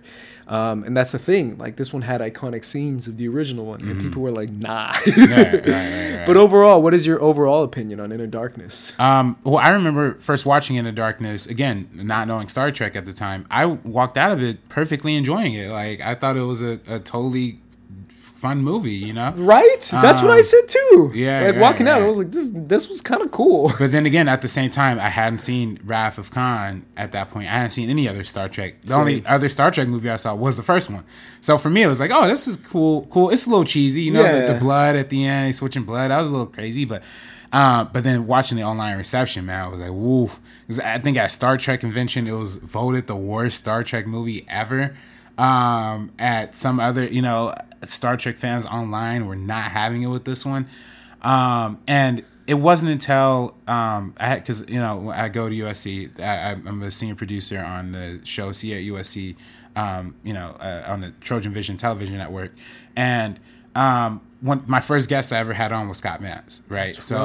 I remember talking to him backstage at the TV studio that we have at USC, and we were talking, and somehow we were talking about Blade Runner, which we're both fans of, and he started talking about Star Trek, which he's a big fan of. I don't know much about, but he gave me a good understanding of why fans are upset, because, you know, when you start off this reboot that, you know, already it's murky waters because it doesn't necessarily appeal to what the original fans want, but it opens up this entire fan base, opens up this entire world that is limitless at this point, because, you know, it's still and it's satisfying too, which we didn't mention before, because it's kind of passing the baton, because we see the old, you know, Leonard Nimoy. We see Leonard Nimoy in there, you know, as old Spock, kind of giving it parallel dimensions, parallel universe kind of deal. So it appealed to the old fans in that kind of way. But, you know, when you have this entire universe, this great premise set up, and then you're going to remake Star Trek 2, you know, which, by the way, apparently, and I didn't know this until doing more research on it, you know, Star Trek 2 was also the same kind of thing, where Star Trek, the first Star Trek, the original motion picture, was kind of not a big hit when it initially came out. It was almost kind of a borderline flop. But Star Trek 2 is what really got people invested into the movie franchise of Star Trek, because it's much more of an action-oriented thing. The director of Star Trek Into Darkness himself is in a similar kind of situation as JJ, was not a Star Trek fan. And the reason why he did Star Trek, The Wrath of Khan, was because he had watched a lot of the old episodes of Star Trek, and to him it was boring, so he kind of condensed a lot of those episodes into kind of one movie, you know what I mean, and kind of heightened it up, made the speed of it a lot faster, the pace of it a lot faster. Now, of course, Star Trek fans love love Wrath of Khan, because it's what the quintessential Star Trek was with the original cast and everything. But opening it up, this movie doing a direct remake of it, you know what I mean? So yeah. It's a tough situation. It is. Yeah. It is, and a lot of it was for me and for some people, the Uhura and Spock stuff. Oh yeah, the romance, cheesy stuff. Right, that was bad. That was probably the thing that stood out the most to me as far as quality. it's definitely one of those things that if you're a Star Trek fan, it's a very different feeling than if you're not a Star Trek fan and if you don't know anything about it. Right. Yeah, and obviously the whole twist, Benedict Cumberbatch Khan thing was. Well, see, because I think they were promoting this movie initially with him as Khan, but then they kind of pulled that, right? Like he was I don't know. I mean, I wasn't really keeping up with it at the time, but I read this whole thing where they had put Benedict Cumberbatch on the cover of Entertainment Weekly as like Benedict Cumberbatch is Khan, and then they had to like pull it off shelves or whatever, right, or something like that. Yeah, I don't know. So and they kept hiding it. I think that's also what pissed people off too, is that they kept like lying. He's lying to the fans. Yeah. I don't think they like that. So that was poorly handled. Yeah, because at the same time, it's not like nowadays they're giving spoilers away or secrets, but there's a better way to do it than how they did it. Right. I mean, that's the whole downside of mystery box philosophy too. Is that whole is just not you want to hide a mystery, but at the same time, studios trying to market a movie, and fans have at least some level of expectation. You know what I mean? So it's tough. Yeah, absolutely. I mean, that's kind of it for Inner Darkness. Yeah, there's not much to say. I will say the beginning of this movie is beautiful. The beginning's awesome. I saw it at the John Williams concert when he played the intro for the movie. Yeah, and my friend actually worked on that beginning right before the opening, the credits, the rolling credits, whatever. Right. That opening sequence is crazy. Right, and crazy. We didn't talk about the first Star Trek. That opening for that movie with Chris Hemsworth it launched Chris Hemsworth's career. Right. I remember because I saw some old interviews of in Australia where they're like, Australian actor Chris Hemsworth is in Star Trek. Props to him, and it's like this big thing, and it's funny because he's only in it for 4 minutes. Right. And yet it launched his career. And everyone literally came out being like, "Yo, that guy, he's good. He's dope." And because he had a great scene, and it's so funny because I have most of JJ's movies on Blu-ray. I had Star Trek on Blu-ray. I was listening to the director's commentary, and it's funny seeing like a 2009, 2010 JJ talking about this movie. He's like, "Yeah, we found this really little-known actor out of Australia named Chris Hemsworth, and we had no idea." And then I was even talking to my wife. It's like my wife was like, "How'd you find a twin for Chris Pine?" And then like literally not knowing that so many years later, Chris Hemsworth, he joined the family of Chris's. Right. Which, I mean, honestly, I think Chris Hemsworth probably is the bigger Chris right now, low key. I was gonna say, who's the best Chris? Yeah. Mine is Chris Hemsworth, bro. Chris Hemsworth. That's the best Chris because there's Chris Pratt, Chris Evans, Chris Pine, Chris Hemsworth. Right. I'm on Team Hemsworth, bro. Yeah. So Hemsworth the homie, man. Chris Hemsworth. He's definitely the funniest out of all of them. Yeah. I don't know who's the best actor though. The best actor is hard. Man, that's tough. I think it might be because Pine is great. And what's that movie? The freaking Western movie? He's dope in that movie. Which one? Oh, with Ben Foster. Oh, that's right. 310 of Yuma. Not 310 of Yuma. No, not that one. The modern Western where they're playing two brothers, and what's that movie called? It was like in my top 5 favorite movies of that year. Oh man, I'm really trying to think. I'm gonna look it up just because I'll be mad. But either way, I know what you talk. Hell or High Water. Hell or High Water. Yeah, that's right. Yeah, okay. Chris Pine's the best actor. That just for that movie. Yeah, right. You got to give it to Pine. Chris Pratt's great too, though. Chris Pratt's awesome. I love Chris Pratt. Either way, shout out to Chris Hemsworth. right. Chris Hemsworth. And going to the Star Trek point, great opening there too. Also, nice little commentary on the need for healthcare, universal healthcare in the country. Yeah. John Harrison wouldn't have been Khan if he had universal healthcare. So there you go. Yeah. And it's also I like that Spock chase sequence. That's just me. I liked it. That was good. Sorry, guys. Yeah, when they're on top of the ships. I thought that was dope. I was like, yo, Spock's about to tear shit up. And they're on San Francisco? Are they on Earth? Yeah. I think that's really cool. But either way, Star Trek, we're not going to talk about Beyond too much because he technically didn't direct it. Yeah. But that's another example of his producing. Right. I think is better than In the Darkness, and it's comparable to the first Star Trek. Yeah, I liked Beyond. I really did enjoy it, even though it didn't do too well at the box office. I enjoyed Beyond. I'm still hoping we see a fourth one because apparently they're doing one that's Chris Pine and Chris Hemsworth, and then they're also doing the Tarantino one, which is what's gonna happen there. I still think one has to die. Someone's either J.J. Abrams out or Tarantino's out. There's no coincidence that we did Tarantino and J.J. in such there's close that connection proximity, right there, man. There you go. Let's get into probably his most personal film, which is Super 8, which is something he named after the first camera he got, which his grandfather gave to him. And he talks a lot about, especially in the TED Talk, about how much his grandfather meant to him. Mm-hmm. And that is kind of basically what Super 8 is. It's J.J. Abrams giving a tribute to everything he liked as a kid. He loves as a kid, including Mr. Spielberg. Mr. Spielberg. I mean, this is people saw this trailer and they were like, yo. right. Is this like a Spielberg production type shit or something? And Spielberg produced it too. And, he did. And it feels like, JJ's made no mistake in acknowledging the influence that Spielberg has had on him as a filmmaker. This is where it becomes the most prominent, I feel like.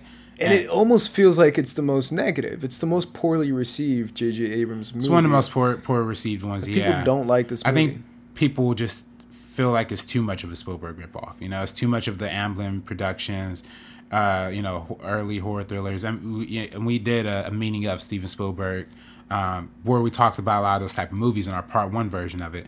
And I think that's very prominent in the case of him, in the case of JJ now, is that he kind of takes what he loves of the Spielberg movies, in terms of the style, in terms of the characters. But I feel like Super 8 didn't really have as much of the nuance, right? Of the what's lying underneath. I think it does have what's lying underneath, but I think it's kind of so surface level that it hurts a little bit. Whereas I feel like where you watch E.T., it's a movie about friendship, but it's also a movie about divorce, right? Whereas this one is, the whole story is about, losing somebody in your life, in this case, he lost his mother, right? The main character in this. And that is so much in the prominence of this movie that it feels over the top. It doesn't really have the same kind of, I feel like, weight that some of the older movies that Spielberg made has. But at the same time, it still has that thrill. It has that adventure kind of sense. And it has that throwback 80s kind of aesthetic as well. So yeah, Stranger Things too. Stranger Things, yeah. That's why I didn't love Stranger Things this season, particularly season 1. Yeah. I didn't love it because it felt like so much of a nostalgia trip. This one felt like a nostalgia trip too, but this was,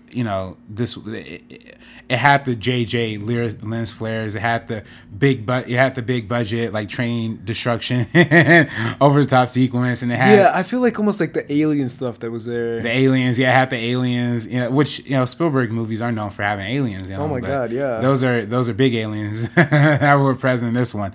But there are some truly thrilling sequences in this movie where they're all trapped in the bus in the middle of the road. That's an amazing part. A lot of great parts. The whole stuff when they're in the military bases trying to like maneuver through that, I think is really great. So there's a lot of great moments throughout this movie. And I think it works on an efficient level in terms of getting the homages to the Super 8 cameras, to the home video making, to the love of filmmaking.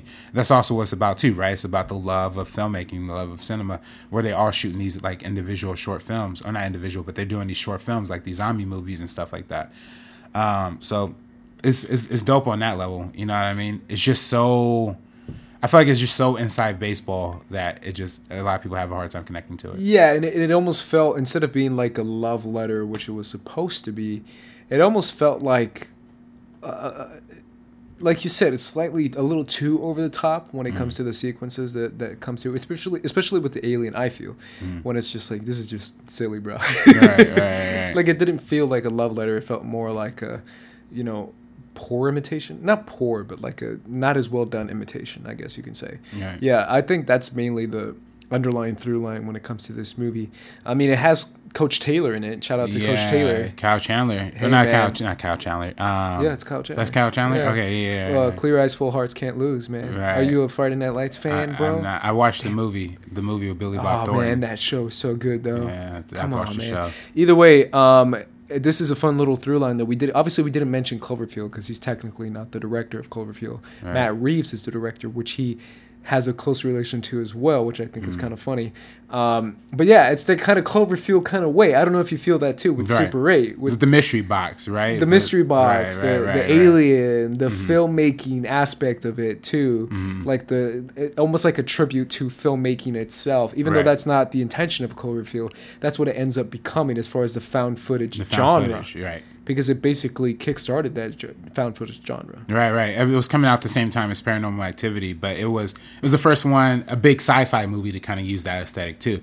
And people loved Cloverfield. Yeah. Like, I mean, I really love Cloverfield, and then and I think that's why. But I think it's you're right. It's the transparency of the filmmaking in and of himself. That's what JJ really comes to appreciate, and the self-reflectiveness. I feel like JJ is much more of a meta director than like we give him credit for, because when you watch Star Trek, like we said, Star Trek is basically a Star Wars movie in today's generation, but it's very transparent in that fact. I feel like it's very much like, here these are fast moving ships. These are, when you watch the original Star Trek, they're not like fast moving kind of characters and ships and battles. It's more quiet and somber, but his movie is like that. Where Mission Impossible is a movie about reuniting a team and then that team falling apart again. You know what I mean? And I just feel like all of his movies, Super 8 is, like you said, the love of filmmaking while making a movie. Yeah, the love of kids making films while also being in what they would normally see in the movies, right? They're being in that situation in real life. And of course, The Force Awakens, I feel like, is the most meta of all of his movies, because literally the first line of the movie is it'll all be good from here. I think the first line of The Force Awakens is it'll all be good from here. That Max von Sydow says, like, basically saying, like, don't worry, the prequels, they don't matter. the Force Awakens is where it's gonna land. You know what I mean? So after the reboot, after all, so he is definitely little winks and nods to what people want in their movies. So yeah, I mean that's a very interesting perspective to take, because I do feel like you're right about his transparency, though. I feel like that even more than anything else. The fact that if you interview J.J. Abrams, he's like, oh yeah, totally, I'm just want to do new. He doesn't say that, but he basically says that when he talks about his inspirations. He's like, oh yeah, Super 8, Amblin and Steven Spielberg, let's do this.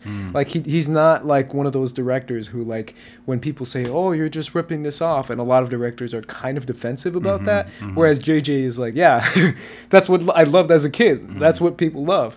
Like, he's so open about basically almost every one of his films are some sort of kind of love letter / rip off to movies we've seen before.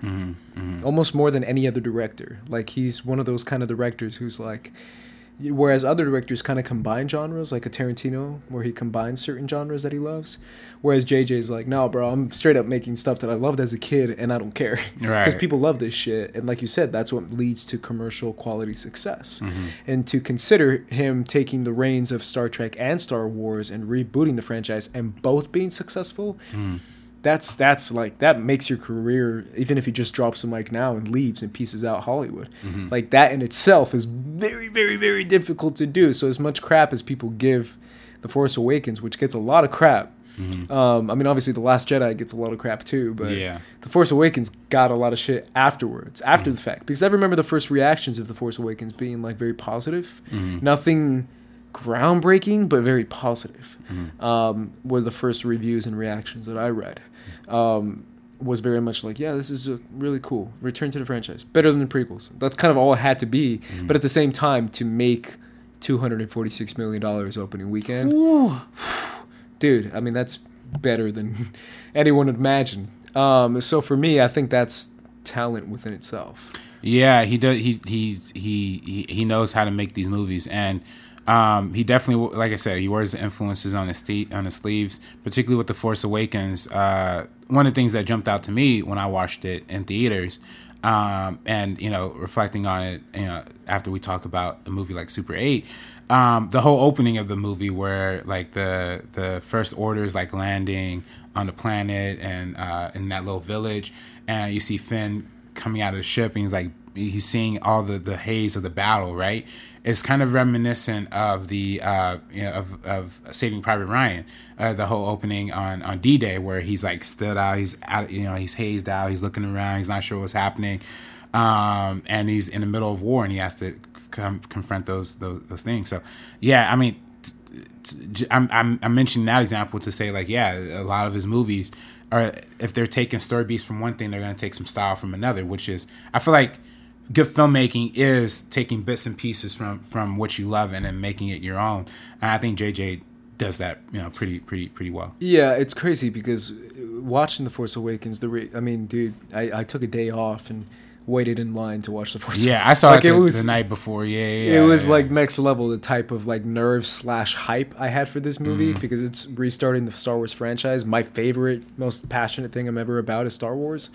And so I was just, every scene was almost like I'm nervous, right? I don't know if you felt the same way. I was super nervous. I was excited and nervous. I was like, I will say the longest gap of my entire life was watching a long time ago in a galaxy far, far away, and that little gap before the music hits, like that felt like it was. I saw it with like crazy Star Wars fans too, and everyone was dressed up too, which was fun. Right. But it was dead silent. Was it dead silent for you too? Yes. Yes. Like literally. And then the cheers afterwards when you hear.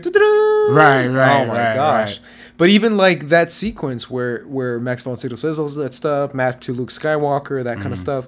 And you'll learn about that stuff very quickly. But even like Kylo Ren's reaction to when Max von Sydow was like, I know what you've become, and something like that. It was like, you're becoming like someone like Vader or the Sith Lord or whatever he says. And he's like, you're so right. And then he just kills it. Like, even that's kind of slightly comedic, slightly off-putting, in order to introduce you to the character of Kylo Ren. And personally, the whole, like, I talk, you talk, the whole Oscar Isaac thing. That's great. That's like the most J.J. Abrams thing. Even more than the giant lens flare in the movie. And then finally, introducing, which I've said before a million times, it's a good thing to do this stuff, and people hate it in The Last Jedi, introducing new iterations of Force powers. As soon as my theater blew up, as soon as Kylo Ren stopped that laser blast. As soon as everyone was like, yo, shit! Like, I heard people say that. And that's why I liked it in The Last Jedi, and a lot of people didn't like it, but I thought it was cool, because I love the introduction of new ways to use the Force. We've never seen that before, and that's what The Force Awakens did. And right off the bat, you were like, all right, I'm in, right? And then eventually a lot of people fell off when it came to the Death Star, bigger. Like, that's when people were like, all right, man, come on now. Come on now, 5 planets instead of 1. And I was like, really, man? Like, I literally said, really, man, in my head in the theater. But everything else for me, introducing this franchising, introducing these characters was the one thing he had to nail, and he nailed it in The Force Awakens right off the bat. And that's why I think when you meet Rey for the first time, you hang out with Rey for at least 8-10 good minutes before you even really get any plot rolling with her. Before she even says a word. Right. And it shows you how active. I was watching a great video from Lessons of a Screenplay where it compared The Force Awakens to Rogue One, and how you spend a lot of Force Awakens living with Rey's daily routine, seeing how she's actively taking care of herself. Whereas the problem with Rogue One is that when you see her, the protagonist in Rogue One, she's not doing anything active. She's just kind of following along through the entire movie, so you don't really have that connection to her. Whereas with Rey, you know her like right off the bat, and you're just ready to get into it. And which also speaks testament again to when we talk about JJ and his capacity for character development, character creation, and stuff like that. So yeah, and the same with Finn too. I feel like not enough credit goes to the way he does with Finn, especially with the follow up of The Last Jedi, and just how I really was like, I like Finn. And then in The Last Jedi, I'm like, ooh, what's Finn doing? What's going to happen with Finn? I guess he could die. Cool. If he dies, cool. Because I remember when Force Awakens came out, people were like, John Boyega's going to be the next Will Smith. Like people were like, really. Well, I mean, he's still pretty big, but at the same time, you're right. It was the craziest thing to have not just a black co-lead, but like the fact that he's like a former stormtrooper and all this stuff, like it was a big freaking deal, and especially that the first teaser, or one of the first teasers we saw, was him with a lightsaber. Like that was just like, yo, this is like the dopest shit ever is about to be Finn, and obviously it wasn't. It ended up being Rey to be the dopest shit ever. But at the same time, it's so clearly he's so much better in the freaking Force Awakens than he is in The Last Jedi. Yeah, it's not even comparable. That it's like, I was hoping for Finn, but at the same time, I felt like Rian Johnson might have been like, let's do this adventure, and it's like, oh. Yeah. Because I was rewatching some videos about it, some interviews about it, and it's funny how they were talking about the story between Luke and Rey leading up to Kathleen Kennedy and Rian Johnson. We're talking about that, and I was like, I wish we got more of this and less of Finn and Rose. Like, obviously, there's people who take it too far when it comes to vitriol hatred and, you know, comments that are extremely poor taste and racist, right. Which we saw a lot of when it came to the first trailer of The Force Awakens, which to me was like the most hype thing. That teaser, that was when nuts. he pops into frame, I was like, yo, this is crazy. Mm-hmm. And it made it feel like this is going to be an event type film, which it was an event type film. Yeah. But either way, I mean, props to J.J. Abrams for delivering a film that at least started a franchise that could potentially be great or potentially be good. And right? I mean, he introduced the whole mystery box thing in this one too, of who's Rey's parents. You know. True. Now, ultimately, I don't know if the answer that we got in The Last Jedi is the answer that is going to keep to that. I'm very passionate about that. But I'll let you finish your statement. Well, no, it's just, I mean, that's what JJ does. He asks that question and asks us for the answers for it later. The idea that a lot of Star Wars fans and a lot of Star Wars people that they talk about on YouTube and other Star Wars podcasts, the idea of JJ reconning what Rian Johnson did, to me, is the most, like, it makes my hair stand up type of, like, if you do that, you're so stupid. I'm sorry. Because even if you rewatch that scene where it's like, oh, Kylo lied to her. Kylo didn't even say it. It was her that said it. And I know that could still be manipulation or something. I understand that. But the idea itself, to me, makes so much more sense of her not having that lineage. That's much more of a statement than any other Star Wars films has already made, and that's The Last Jedi. I agree with that. Like, that's already a bigger statement than anything George did in the original. Like, that to me is like, come on now, why would you recon that? Like, that would be super dumb to me. That's a brilliant choice to make that choice of not having her be like Obi-Wan. Because I remember when I left the theater, I was immediately like, she's Obi-Wan's granddaughter. I know it. Like, you couldn't tell me any different. I was like, I was on the Luke's daughter train for the longest time. I can buy that she was Luke's daughter only because of the age difference, the age, and then the accent. You know what I mean? Yeah. She had much more of a British accent. Yeah. And then plus, I thought the whole thing with her doing the Jedi mind trick was nice. It was a callback to when Obi-Wan did it, and I thought the fact that they got Ewan McGregor in to do like those voice segments. Oh, that really took me. Yeah. Being the biggest Obi-Wan fan, I was on that train too for a minute. Right. The Kenobi train. Right. But yeah, to me,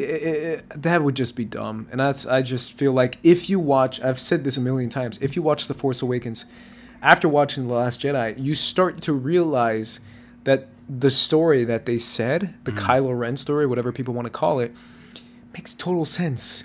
She's basically a slave to Unkar Plot in The Force Awakens. She's cleaning shit. She's getting paid food instead of money. She's totally sold into bondage for drinking money, like Kylo Ren says. To me, it makes so much more sense when you watch The Force Awakens.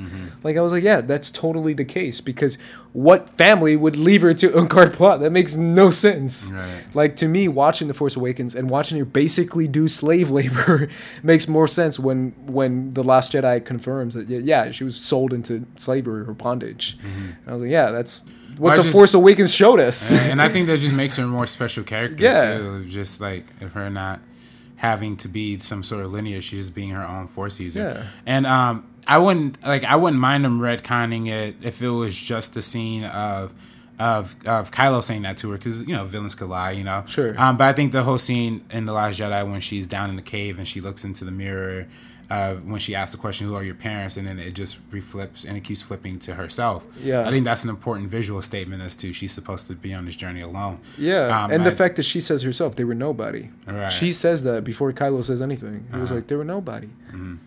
Come on, man. Come on. Please, JJ, don't do that. That would hurt me. Right. But hey, man. Hey, JJ, I think he could really fix this. I think he could bring the fans back together. Yeah. I think he could have learned from the mistakes of Star Trek Into Darkness. Sure. And which I think so divided the fan base that I think there could be some great potential of him potentially just reuniting us back. Yeah, and it's one of those things too that, to be honest, man, the whole Colin Trevorrow thing, I'm kind of glad it's JJ.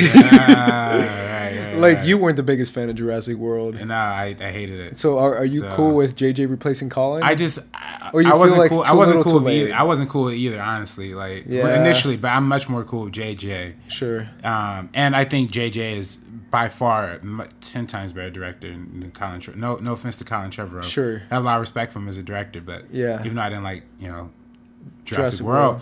But I still think JJ is a much more better filmmaker than I feel like Book of Henry is probably the one that really. Yeah, I mean, I haven't seen Book of Henry. So I haven't seen it either. But that's the thing that really, like, Book of Henry came out, and all of a sudden it's like, Kathleen can't let that happen. Right, and I was like, what was so bad about Book of Henry? But apparently it was bad. Yeah, I see it. But again, I think with JJ taking the franchise back over, it reminisces, the whole thing with the original trilogy to a certain extent, right? Sure. How there was the first movie was directed, crafted by George Lucas in the same way that JJ did it. The second one handed off to a different director, but still, based off the first one. And a lot of people, kind of mention or, kind of talk about how, even though Return of the Jedi was directed by another dude, I can't remember his name off the top of my head. A lot of people saying that George Lucas really ghost directing that himself, and I think to a certain extent that's what the pattern is now, right? Like, sure. JJ coming back to the third film of the franchise and making it all work in and of itself. So. Yeah, and I love Return of the Jedi. I know a lot of people don't, but it's still my favorite Star Wars movie. Do you think I love Return of the Jedi too? Do you think it would have been better if they just had one director for all three of these, or just different? No, I'm glad that it's different directors for each one. I was cool with JJ 1, Ryan 2. And then later on, they announced Colin for 3. Right. I was cool with it. I was like, that's kind of cool. That's a different director of Looper doing. Right. You see what I'm saying? I loved it. Yeah. Are you kidding me? To me, like that kind of system to do it that way, to me, made perfect sense. But even JJ coming back, I was cool with that. Right. And by the way, like, I don't mean to shit on The Last Jedi. If you watch our Rian Johnson episode, you can tell how much of the biggest Rian Johnson fan I am. You know what I mean? And just because I like The Force Awakens more than The Last Jedi doesn't mean I necessarily think that, one movie's, that one movie's far superior than the other one. I think they both have different qualities that make them both good or great to a certain extent. There's just more in The Last Jedi that's whack than The Force Awakens that's whack. Which Force Awakens, Maz Kanata, I think is one of the worst characters ever. I never liked Maz Kanata. Lupita, man. Hey, I love Lupita. No, I love Lupita Nyong'o. I love Lupita Nyong'o. I just don't like that character. You know what I mean? Yeah, but I kind of agree with it. I just think it's an issue of screen time. And when it comes to explanations of certain things, right? But then Finn and Rose, the amount of screen time they get is so much that you're like, bro, we get it. Yeah, turn away, go back to Luke. And so, even same with the whole Laura Dern character thing. Yeah, like I was okay with it, but I was like, why are we spending so much time with this? Right. Like it just made it frustrating for me. Yeah, especially when the movie was like the longest Star Wars movie ever, and it's like that's what you chose to spend the screen time with. Come on, man. Right. But either way, I am genuinely curious what's going to happen with episode 9, especially since they already put the casting list, especially since we know Luke is coming back, because we kind of expected that to be the case no matter what, but now it's confirmed on the casting list, which to me was a very bold decision to make, because my brother's convinced that he's going to be in it for like 2 scenes, and I'm like, no, he's going to be Force Ghost doing some shit. But we don't know, obviously, because we don't know what the movie's going to be. And obviously, the goodbye of Carrie Fisher is going to be in episode 9 and not in episode 8, which is also a very bold decision.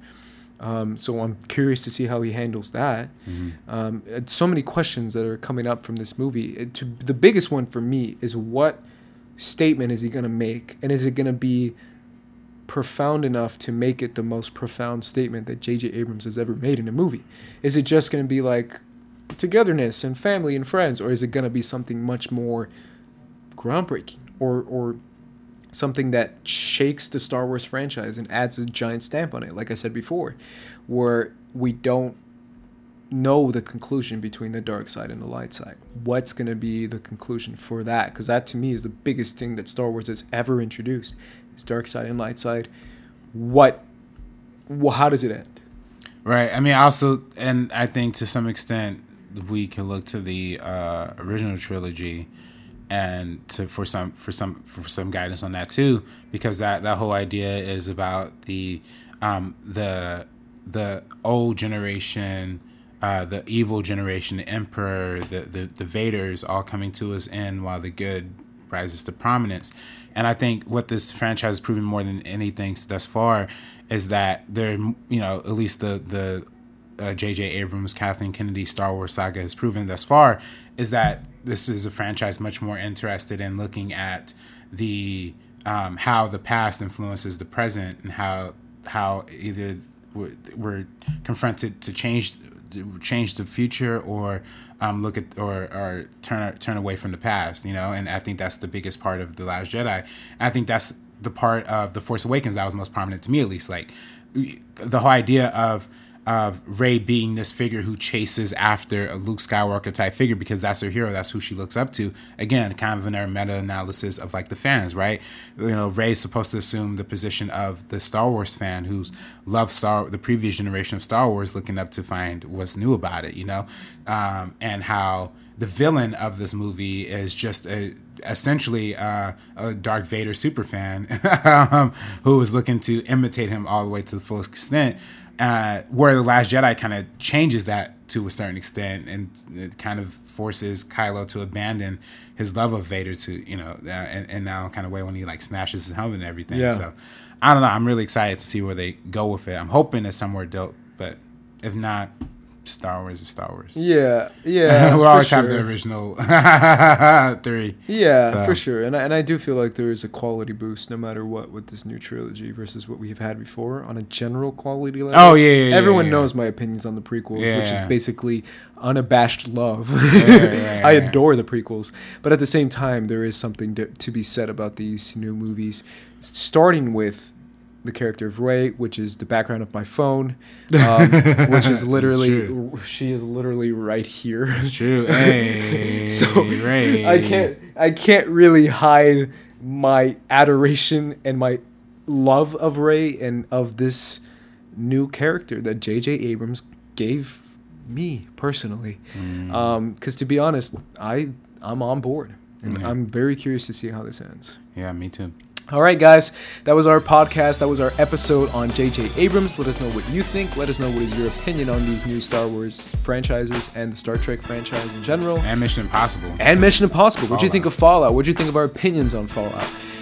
Let us know in the comments down below. Once again, guys, thank you for listening all the way through. Thank you for watching on YouTube. We appreciate it. Best way to connect is on the comment section. So we love you guys. And we definitely want to share more of our strong opinions with you guys. Oh, yeah. And for the Meaning Enough podcast, I'm Ace. This is RB3. And we are peacing out. Peace out, guys.